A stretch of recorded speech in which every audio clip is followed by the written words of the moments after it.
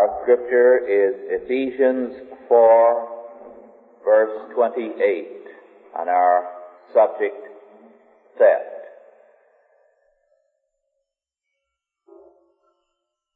Ephesians 4, verse 28, our subject, theft.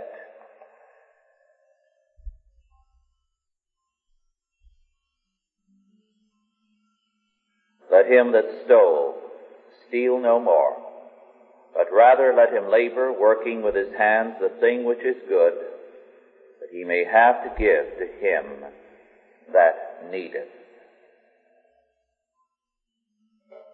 The eighth commandment declares, Thou shalt not steal. It prohibits theft or stealing. Theft or stealing is the taking of another man's property by coercion or fraud or without his uncoerced consent. Coerced consent, therefore, does constitute theft. Theft is also any cheating of another, harming his property or destroying its value. It is not necessary for the robbed person to know of the theft for it to be a sin. Thus, to ride on a train or a bus without paying the fare is theft, even if the bus company does not know that you have done it. Now, theft can be accomplished in three ways, basically. First, there is direct theft. You put a gun to a man's ribs and you rob him, or you put your hand in the till and steal, or you doctor his books, or you defraud or cheat him directly. Second, as against this simple theft, complex theft, is when we are one of a group robbing another. This means more than a member of a gang. It can be that we are party to it, in that we are the receiver of the stolen goods, or we have knowledge and do nothing about the prospective theft, or it can mean that we are someone who profits by the theft, even though we take no part in it, and we knowingly profit from it. The third form whereby theft can be accomplished is by indirect or legal means. This means passing laws which steal from the rich or the poor or the middle classes. In such cases, the state then becomes the agency of theft under a pseudo-moral cover. Again, indirect or legal theft is when we utilize the law to accomplish or to destroy anything that is contrary to God's law. So that any step we take, however legal it may be, whereby we destroy the established order of God in the state, in the business world, in the church, in the home, in the community at large, is indirect and legalized theft. Theft is not only expropriation, legally or illegally, of another man's property against his will and by fraud, but it is also the destruction of another man's property by willful act or accident. Thus, if you deliberately commit arson, lighting a match to a building to burn it down because you are hostile to that person, it is of course theft. But it is also theft if by carelessness you set fire to a building or to a field. Incidentally, this means too the obligation of restitution, which we shall consider on another day. The one area of theft where restitution does prevail for most of us is in damages in car accidents. The law there still requires restitution. It is curious that the old law should be retained in an area of a new invention. Again, we must speak of inflation as theft, in that it robs the person of his accumulated value and wealth. We shall deal with the theft of inflation on another day. Any form of fraud is theft. Watered milk is theft. Therefore, the Pure Food and Drug Law is valid in that it is designed to prevent fraud or theft. The fact that this law and other laws have been abused is not due to the fact that the principle of the law is wrong, but because of the fact of sin. A corrupt people begets a corrupt state, which then cannot enforce even the best of laws without corruption. In dealing with the subject of theft, we must further say that necessity does not justify theft. Necessity can never give any man priority over God's law. At this point, unfortunately, Roman Catholic theology has gone sadly astray. It has justified theft in the name of necessity. Let me quote from the article on theft in the encyclopedia, the Catholic Encyclopedia, which reads, "Thus, one in danger of death from want of food or suffering any form of extreme necessity may lawfully take from another as much as is required to meet his present distress, even though the possessor's opposition be entirely clear. Neither, therefore, would he be bound to restitution if his fortunes subsequently were notably bettered, supposing that what he had converted to his own use was perishable. The reason is that individual ownership of the goods of this world, though according to the natural law, yields to the stronger and more sacred right conferred by natural law upon every man to avail himself of such things as are necessary for his own preservation," unquote. In other words, survival takes precedence over the law. This is, of course, a very dangerous statement, because it gives every man's life priority over God's law. Thus far, we have defined theft, but omitted the basic aspect. Our definition of theft, as we have given it thus far, is incomplete, because it must be added that theft is one form of violation of God's fundamental order, so that theft is not merely a humanistic relationship or a violation of relationship between man and man. It is first and foremost a violation of God's order. God has created and established a fundamental order whereby man is to be secure in the possession of his property. And theft, therefore, strikes not only at the man robbed, but at God's fundamental order.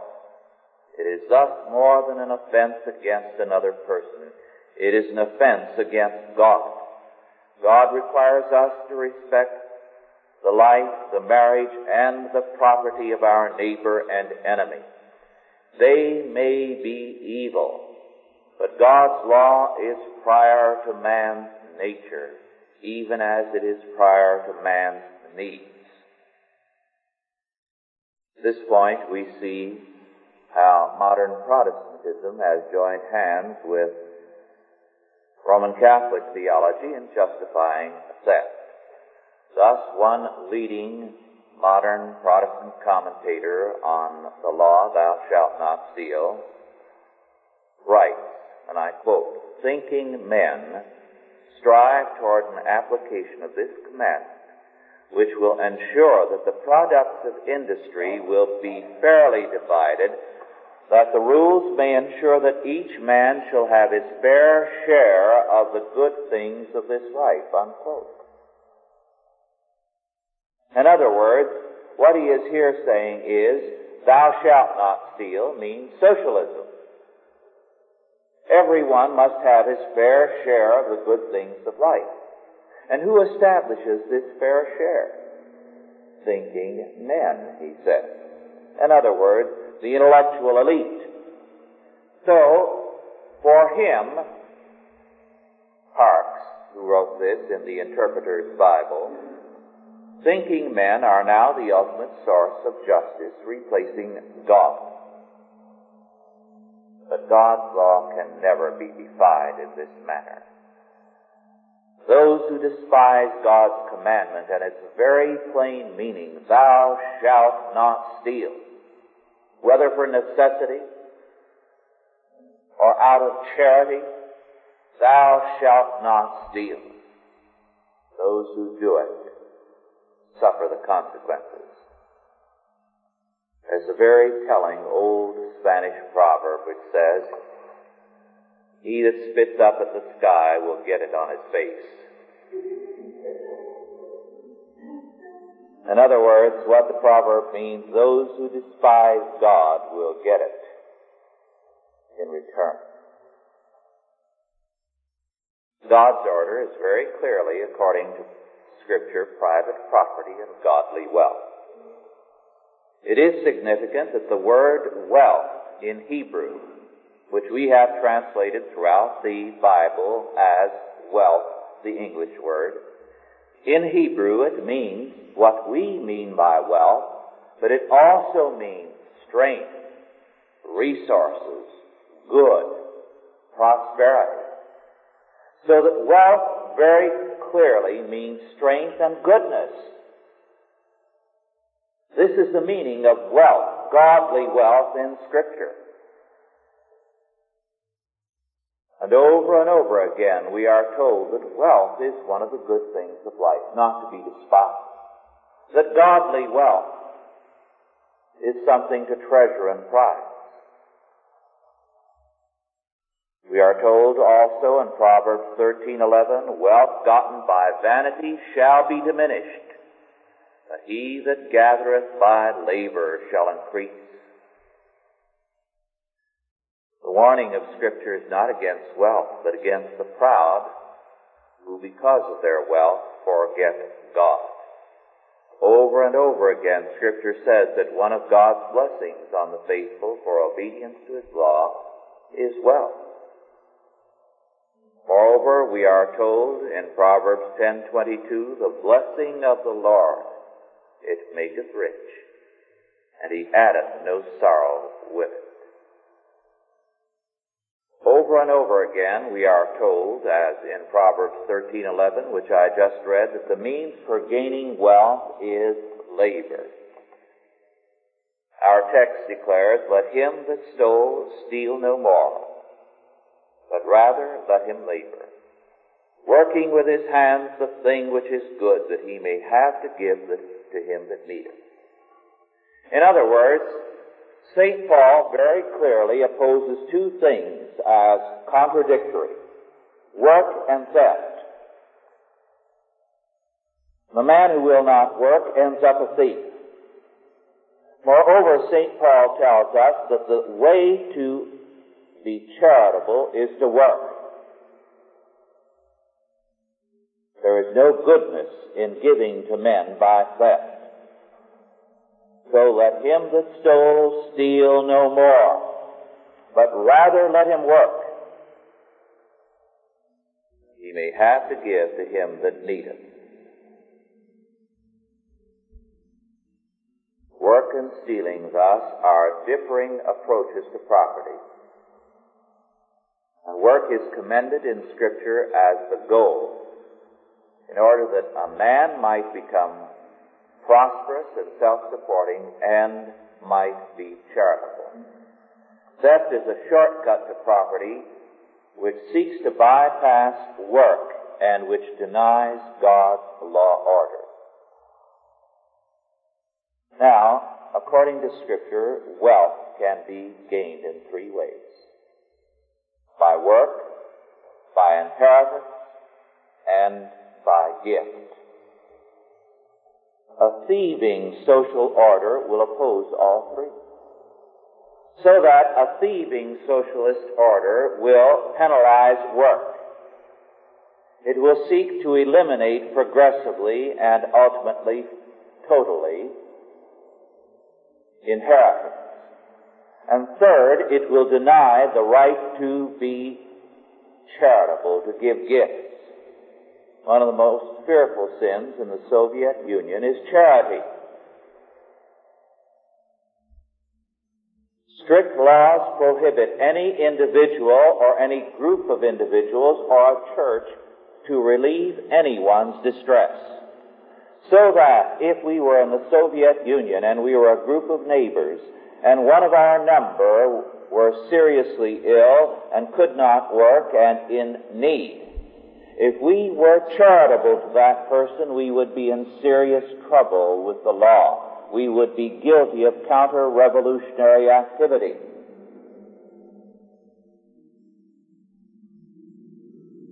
A thieving order seeks to break any kind of relationship between man and between man and God.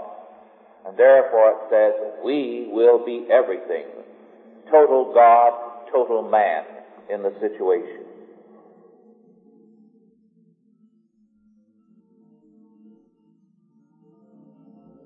A thieving order justifies itself always by pointing to the sins of others rather than to its own sins. This is Phariseeism.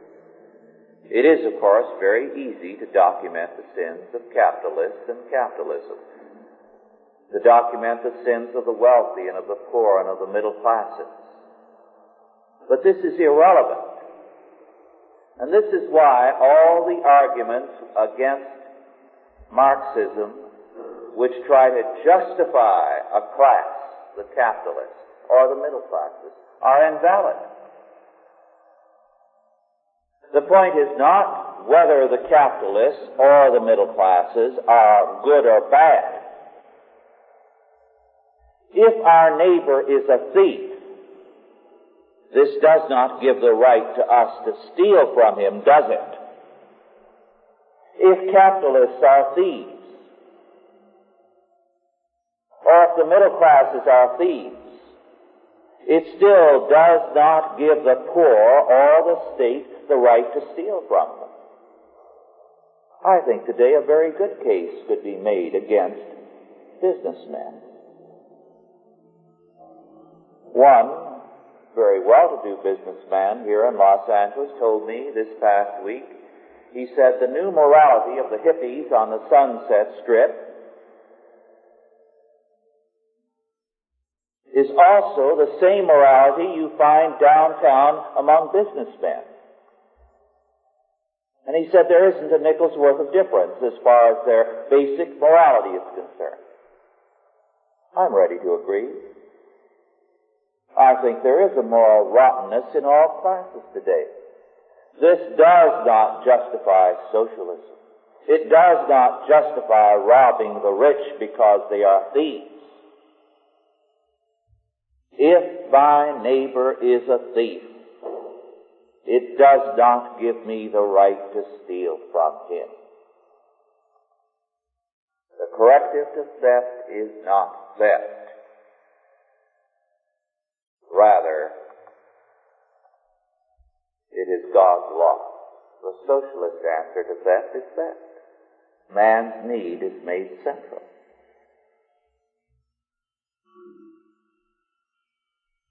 Man always needs what his sin dictates.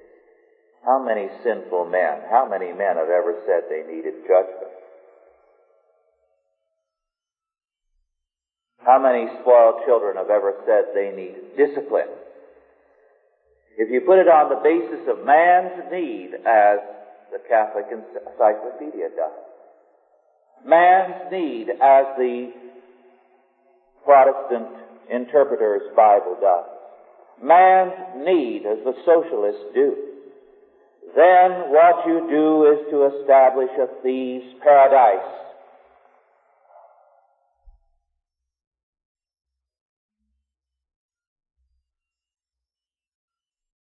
John Calvin in dealing with the commandment, thou shalt not steal.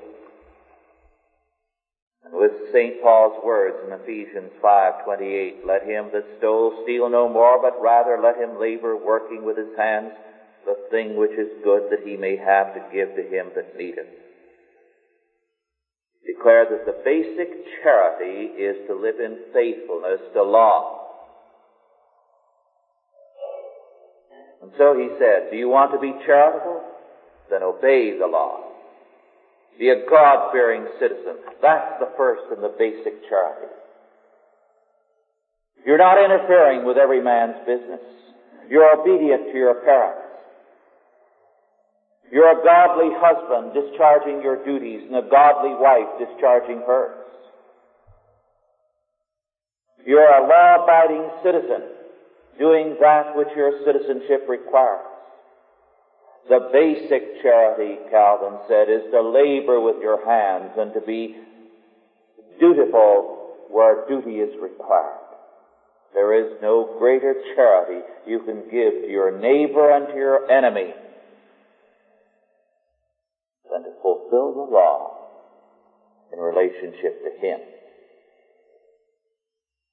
Then, to supply his needs as God's law requires is a further charity, but the basic charity is to fulfill the law in relationship to him.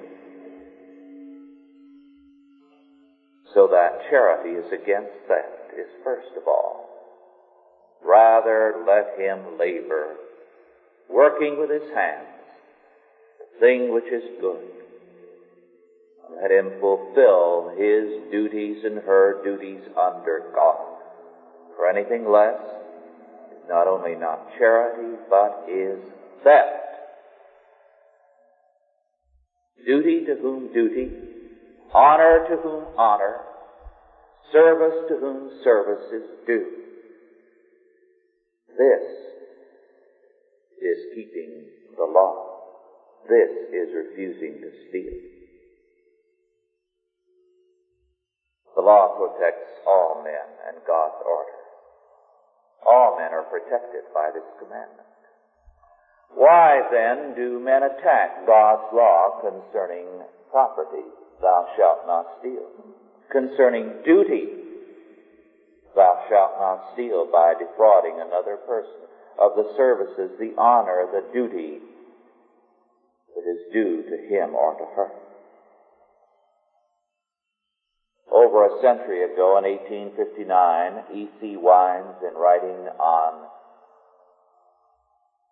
the law and its importance in the United States, biblical law, declared, and I quote, there are two principal sources of political as of personal power, knowledge, and property, unquote. He put his finger on it. Property is a form of power. And thus, whenever men claim power, total power for the state, as totalitarianism, as socialism does, their private property will be under attack. And this attack takes two forms. On the one hand, it denies God's law. And powerful individuals despise the property rights of weaker individuals. Between the Civil War and World War I, we had the robber barons in this country, the Carnegies and the Rockefellers and others, who ruthlessly defrauded others, who espoused an anti-Christian social Darwinianism which said the struggle for survival means that the weaker ones must be destroyed, and therefore we will only be serving the welfare of America by running out everyone who cannot stand. So by fair means and foul, they worked in terms of this social Darwinianism. to destroy everyone that was weaker. The other form of the attack is that of the modern evolutionary premise, which emphasizes not so much the struggle for survival, but the plasticity of man. That is, that man can be molded into anything you want. Behaviorism was one form of this. Man can be molded into anything you choose to make him by remaking his environment.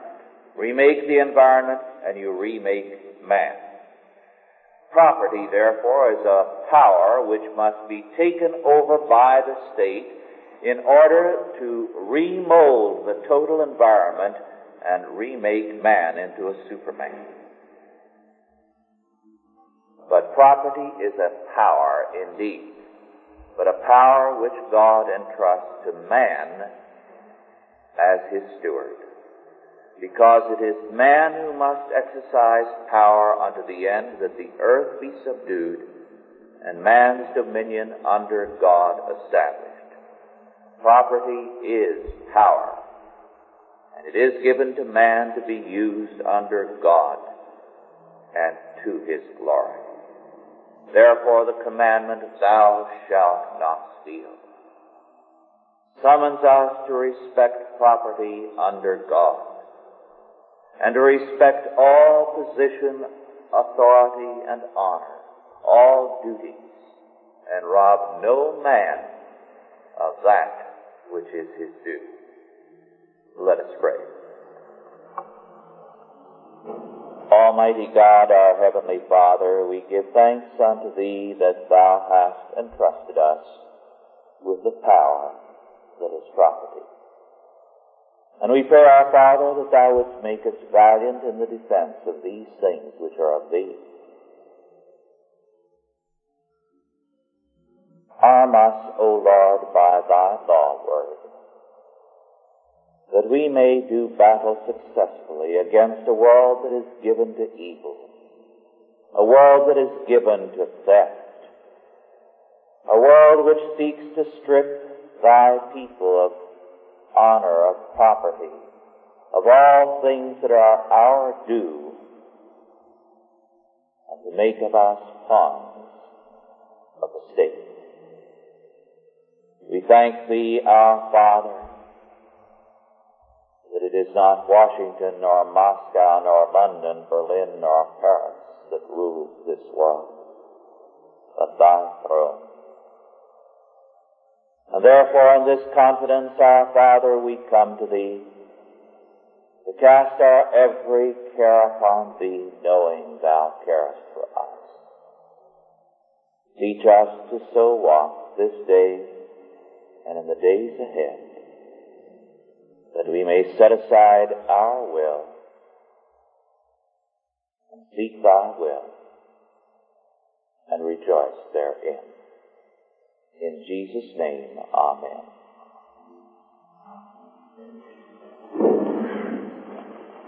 Are there any questions now, first of all, with respect to our lesson? Yes.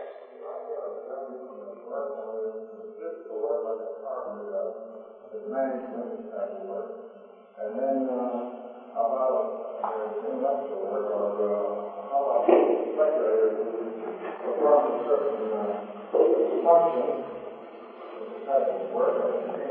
Yes, you're right. Work is not only physical work and intellectual work, but it is the application of knowledge. And the application of knowledge does include the work of the speculator.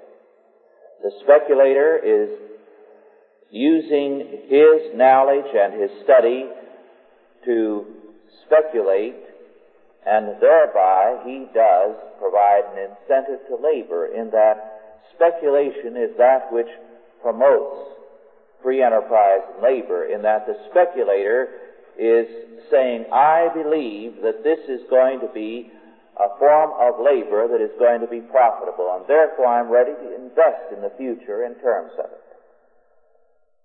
So that which he has accumulated, which represents his labor, plus his intelligence and knowledge, which again represents his labor, he applies to the marketplace. It is a form of work. A lot of sweat in it, too, sometimes. Yes.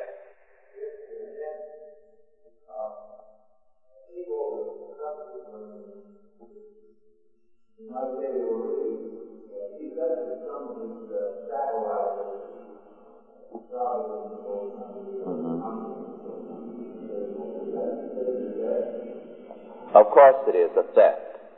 The takeover of countries such as the Soviet Empire has taken over Central Europe and other areas is theft. First of all, it's a theft of liberty from the people. Secondly, because socialism is a parasite and it cannot support itself, it involves a further theft of their labor. In other words, the Soviet Empire, like every socialist state, needs capital. It cannot get capital from work because it penalizes work. Work in socialism is under a continual penalty. So it has to have fresh labor, as it were, to rob. And so socialism is inescapably imperialistic. It continually has to expand and confiscate somebody's labor. This is why socialism is always progressive confiscation. We're seeing it here in our country as we're getting creeping and now galloping socialism. It means more taxes. It means more printing of paper money. It means more controls. In other words, progressive confiscation or theft of your labor. And the percentage of the theft is continually increased. Socialism has to do this because it cannot produce.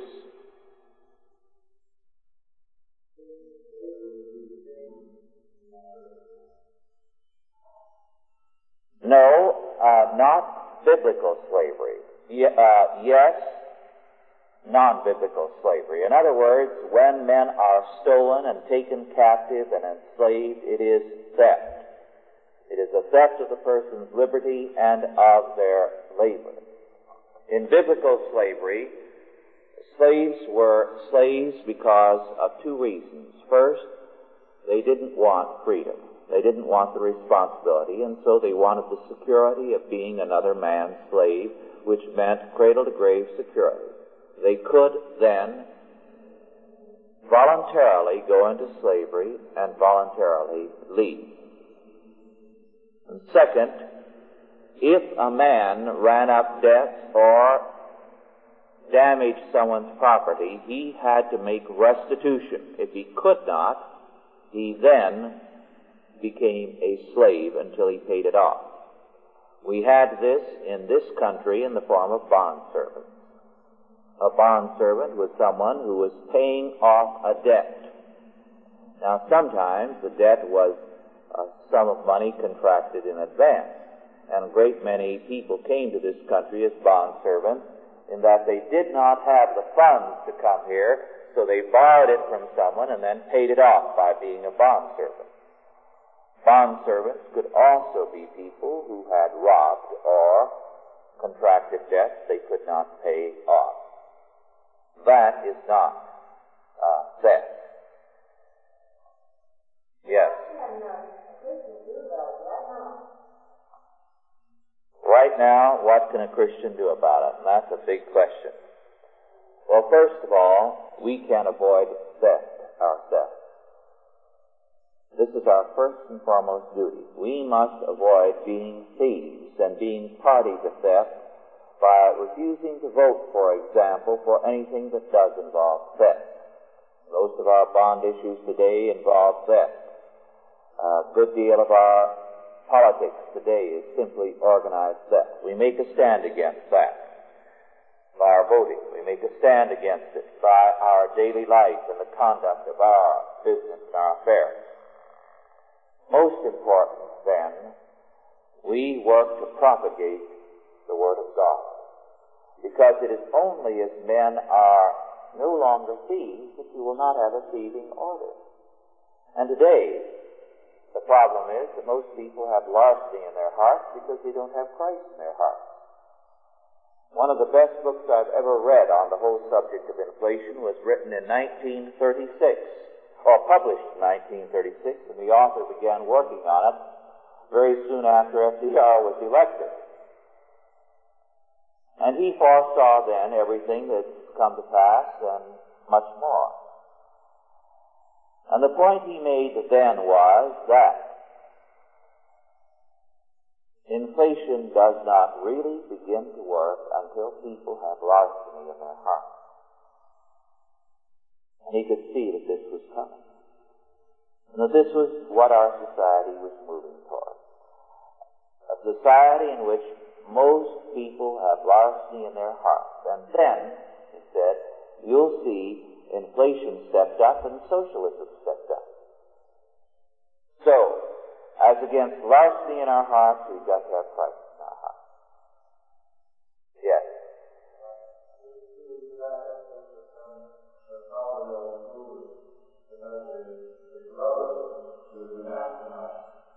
And I told him that I didn't speak to the mind of the moon. I was responsible for the moon. It was a system about real fast. And he said, what other means would you do it by? Well, if we take some examples like a Rockefeller and the Constantine get together and really want to do this and feel like we're benefit in some way, well, let them go ahead and do it. I'm all for it. But I don't want to see them for me. He said, and in relation to other teachers, he's comparatively conservative, if you know what I mean. So he said to me, well, Bob, he said, see, let capitalism take it. He said, the rightness in capitalism is fantastic. And I said, true. But that still doesn't give them the right view for me. Right. And he said, well, then, all right, let me give you an example. If then the majority or the great majority of people want this money taken from them to do this feat, according to the $24 billion, then by the same token, if you don't want to pay it, then you have to ask one other person who does not want an army, a volunteer army or an army which is imposed by the government army or a drafted army. He doesn't have to pay for that protection either. And he hasn't done this. Yes, but you see, what he was doing was to make an invalid comparison. An army is a legitimate exercise of government, a part of its police power to protect the citizenry, because the state in Scripture is the ministry of justice.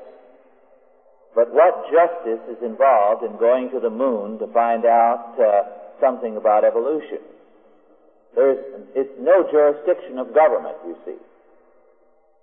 It is in the jurisdiction of science and private enterprise and the like. I was interested in hearing the reaction of a man who was in on the entire project and regarded it as a joke. He is one of the top men and has something to do with the investigation of the rocks they brought back. And, of course, he regarded the whole thing as solemn and pretentious, a joke. Because he said, what are we going to learn about evolution and the age of the moon and the age of the earth from a bucket full of rocks from the moon when we've got the whole earth under our feet and we can't find out anything from that? But he felt he had to go through with a procedure of examining the rocks when they were flown here. So, enough of that. Yes.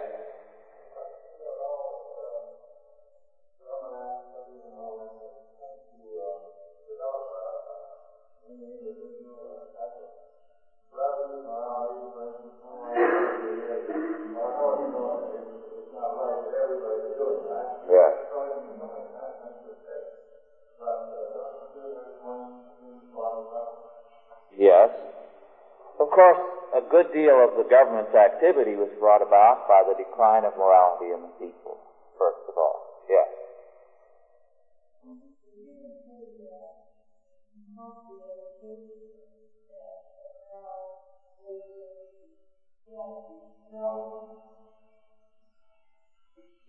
in a sense it is, because it's the theft of the children from the family. And this is why it was fought for a long time in this country by Christians. And it's a sad fact that most of the documents of the battle have disappeared.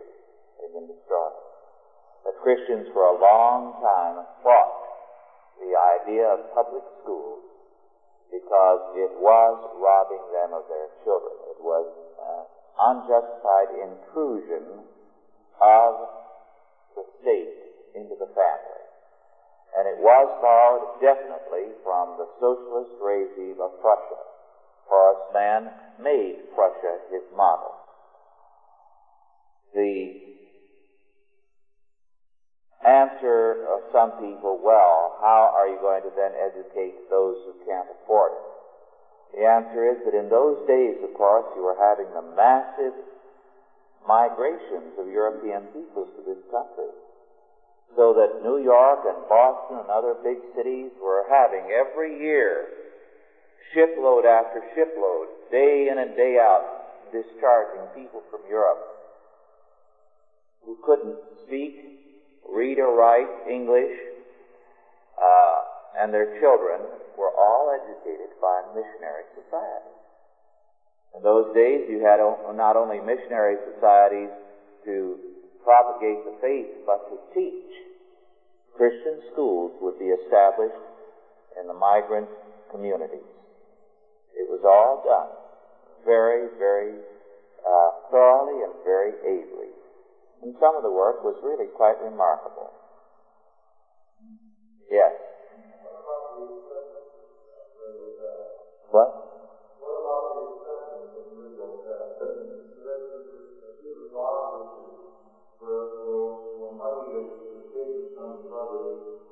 In order to give like a temple fund, in pieces, and then they accept it. They have all their children, they accept them as nonsense. This is in God's eyes wrong, they accept on their part to accept it. Well, here you get into a more complex situation. First, we can grant that a socialist regime establishes the principle of theft. However, we are also required to obey all godly authority. Therefore, when a regime is set up, we work to replace it, but we live with reality. That's why I am not under Social Security, but since you are duty-bound to accept it. You cannot fight it morally. You have to be obedient to the state at this point. Now, when it is a voluntary situation, there, under God,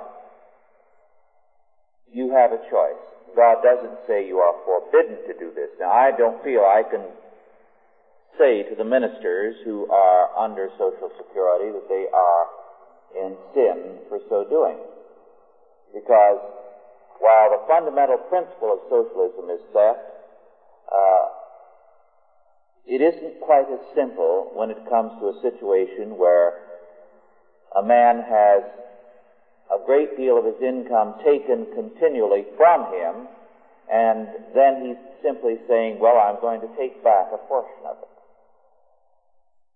So, a good deal of the money that does go into these health plans and the like is your money to begin with.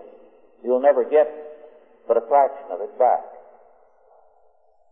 In terms of actuarial principles, Social Security for anyone today is the poorest investment, because the likelihood of anyone getting all his money back is very, very slight.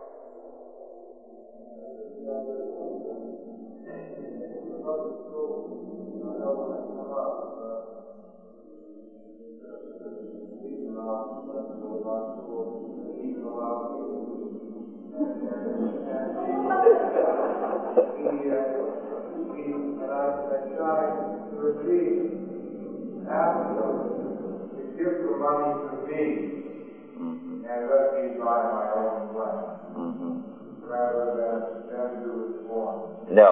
You see, this they will not permit. It's the same principle as in the Soviet Union, where private charity or religious charity is a counter-revolutionary activity. You're a counter-revolutionary when you propose things like that. The idea is, of course, that man is to be dependent on the state, and that the state is to be the one to whom we are grateful to look to.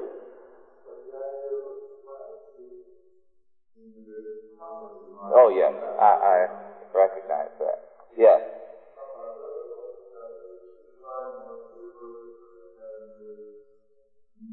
The purpose of inheritance? The purpose of inheritance is for a man who has earned property to pass that property on to his family.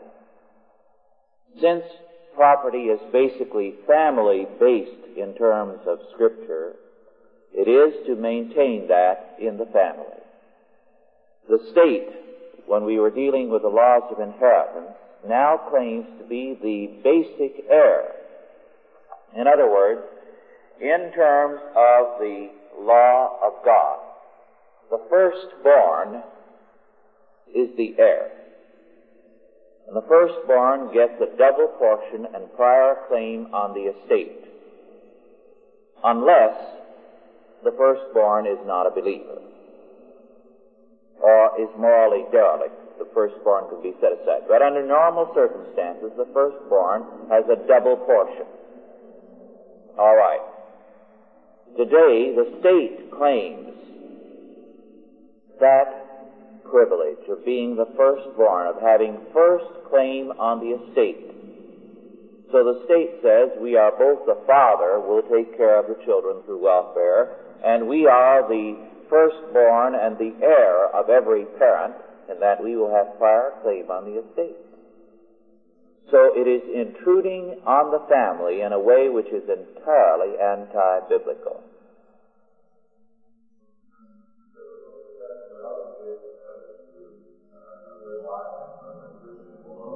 Yes.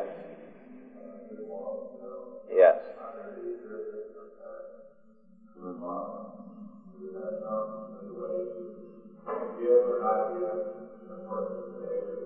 Right. An interesting sidelight here on heredity. I know a number of Armenian and Russian families who in the old country were wealthy and lost everything and came here with nothing but the clothes on their back. And it's interesting that those who were commercially successful and built up a sizable inheritance for their children, even though they brought nothing over here, brought over that heredity.